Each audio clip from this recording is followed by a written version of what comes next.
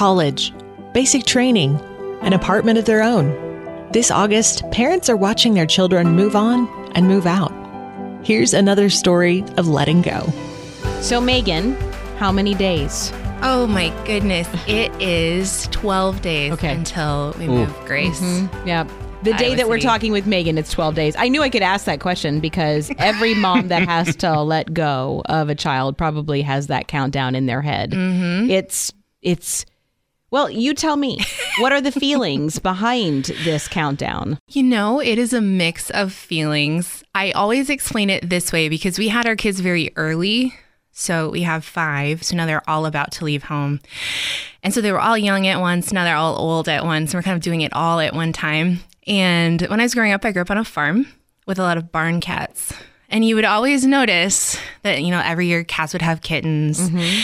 And then there would be like a day where the cats had just been doting on those baby cats, you know, for all this time. And then suddenly the mother just leaves and says, you can handle this for a while on your own and I'll come back. And I tell people that's really kind of what it's like. There's just a day where you realize like, okay, like you want some freedom and you can have some. Mm-hmm. And so you kind of grow into it slowly. Yeah. And then when the moment approaches, there's a lot all at once, you know, like, oh, this too and this too. So it's a mix. It's a mixed bag. So you're kind of looking forward to the day or kind of prepared for the day or kind of dreading the day? I will say.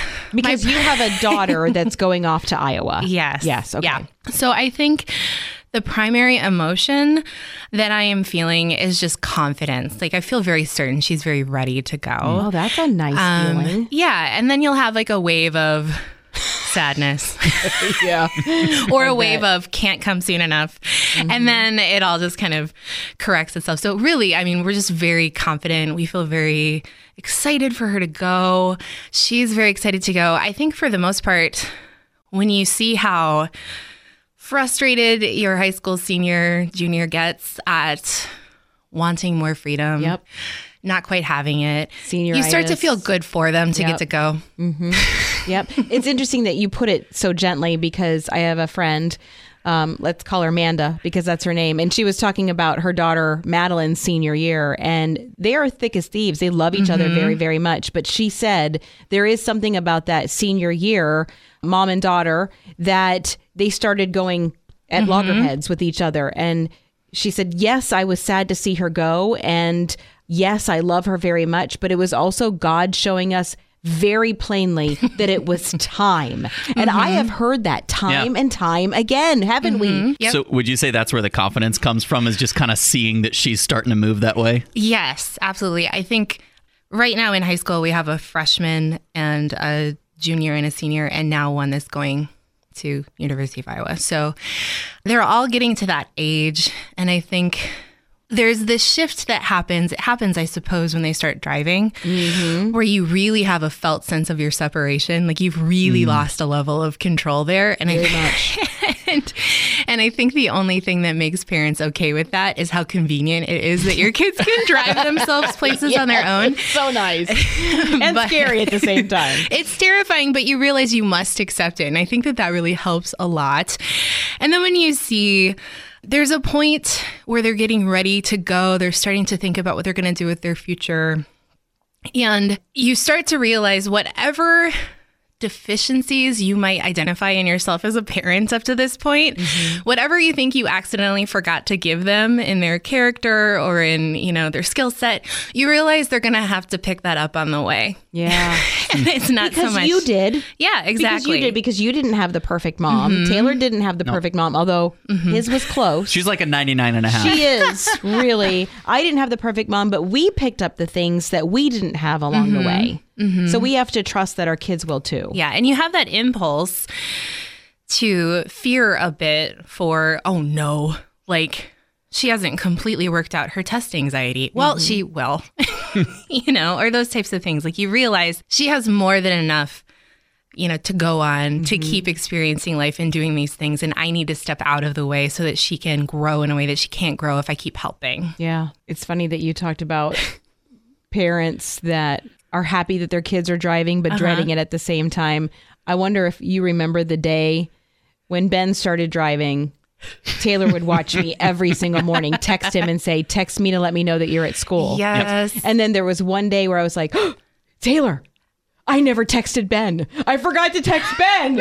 I did it. I did a whole morning where I didn't check on him. I was so proud of myself. And I think that's probably going to be like that when they go off to college. There'll be those first days where you think about them constantly and worry about them constantly. And then there's going to be a day where you go for a few hours and you're not worrying. Exactly. It's definitely the case. Like, we've talked about this just recently. The other night, Grace and I were talking about that moment when we leave her in the dorm room. Yep. You guys have already talked through it. That's really something. I was like, let's rehearse our emotions about this now. So when we get there, we'll be prepared and we'll have a plan for how we exit. We need an exit strategy. And she agreed. You know, it was one of those times, for the most part, I know every teenager is different, and certainly each one of mine is very different. But one thing they share is at about the age of 14, they stop thinking I'm right about anything. You, yourself, as a human and mom? Yes. Yeah, that's about right. It's about right. And I agree, maybe not all kids are that way, but mine are. And so I try to notice the times where I'm thinking, oh, I'd like to give you some advice right now. But really what I need to do is just demonstrate that I will be present. And if you want to reach out, you know how. And so for that moment in particular, I was like, we're going to be feeling a lot of things. And we sat at our dining room table and we cried a little bit about it. And we just kind of... You pre-cried? We pre-cried. And then we started making some plans, you know, like, what are you going to do the first week? Things like that. First time we'll come visit. And that was a really good moment. I think I could tell her what to think or how to prepare or things like that. But there's really just moments where we can connect together and talk about it. And then I have to back off and say, that was nice. We may not have a nice conversation like that again about this for a while. Yeah. And that's okay. Have you done any pre-conversations or conversations with other moms to prepare yourself for this? Have you done any talking with God to prepare yourself for this? Very much. I think, I plainly remember maybe when Grace was 2 weeks old, I was standing in the back of our worship center at church and talking to someone about how I had some baby clothes she didn't fit into anymore. And internally in that moment, I had a realization that if things go well, it's my job to prepare Grace to leave me. And so for her entire you felt life, this when she was 2 weeks old. you know, you're like, well, things have gone well, so she's grown out of these clothes. And you realize as a parent, you're just kind of getting to having the baby. Then once you do, you realize, oh, the whole point is preparing them to leave you. Yeah.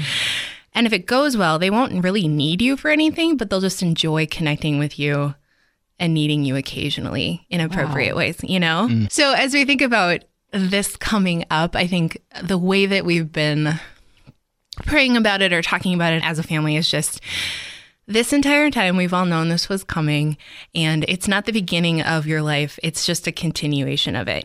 We've always tried to tell our kids they're not just going to, you aren't waiting to grow up. You're a person right now. And so this is a huge change, but it's also not, it's not as if they're like, you know, what is the Stephen Curtis Chapman song? The Great Adventure. Saddle up your horses. Played that at every graduation from my high school. Goodness. If you graduated from a Christian high school, you can guarantee. Okay, I obviously graduated way before you guys, because for me it was Michael W. Smith, Friends Are Friends Forever. That was there too. We got that too. This was the history teacher sang it. The recessional is always saddle up your horses. Right as you throw the caps in the air. And there's just a little bit of a moment of that, of thinking this is a big, huge step. But at the same time, like, you know, you've been preparing for it for a long time. And so, yeah. It's been a slow acceptance process. Slow, but then all of a sudden it'll be here. Yep. You wait and you wait and you wait and you wait, and then all of a sudden, boom, there's that day.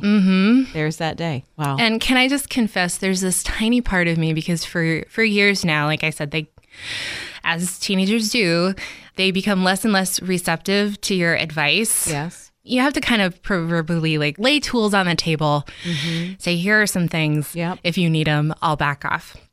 There's this tiny part in the back of my mind that's like, I cannot wait for the moment she texts me because she needs me for something. Yep. I remember that moment for myself. Really? It wasn't until I was a sophomore, but I was a sophomore in college, and all of a sudden I had a serious light bulb eureka moment.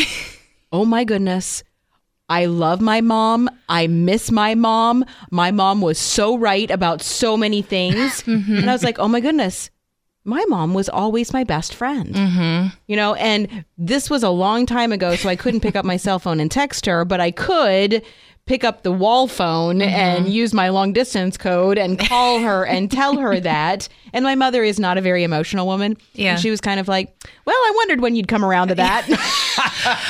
I think every parent is thinking that exact same thing. I think like if I'm doing my job well, I'm just kind of backing off and biting my tongue, and it's just a growth process. You can't know something until you experience it for yourself. And I realize that, but believe me, I fantasize a little bit about the moment. What's success going to look like for you and Grace, Megan? I would say success is Grace feeling as confident about her ability to make choices and decisions for herself, big things and little things, as we feel about it. And I think we're kind of in a joint process of getting there together. But for us, success when it comes to what will a relationship look like when you're an adult and, you know, you're no longer just like under our roof, right, with all these things. It's for her to feel confident that she is her own person and that she has agency to make decisions, to live the life she feels confident God is leading her to live, and to simultaneously know for certain we are always present in her life, you know? So I would say... What a secure place to be. Yeah.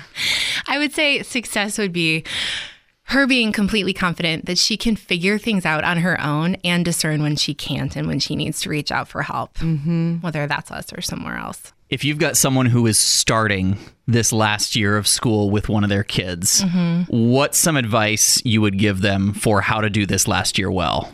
Practically speaking, if you can divide and conquer guiding your kid through the details, like the pragmatic details of getting through, because they're simultaneously living through a year of senioritis where kind of it feels like nothing matters, right? You know?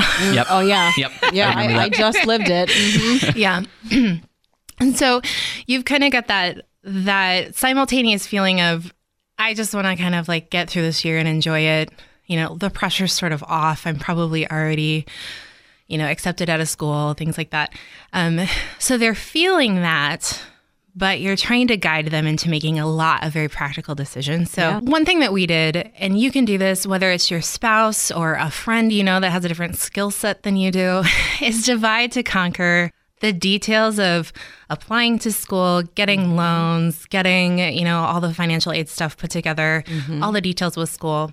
My husband kind of took the portion of like deadlines. So deadlines for applications, deadlines for all those types of things. And I've really taken the seat of, you know, what do you need as a person? Like helping her find churches to check out and giving her, you know, those types of things. Just the other day, actually, we went on a family vacation. And I overheard somebody say, nobody wants to sit in the front seat with Dad because he wants to talk to them about their future.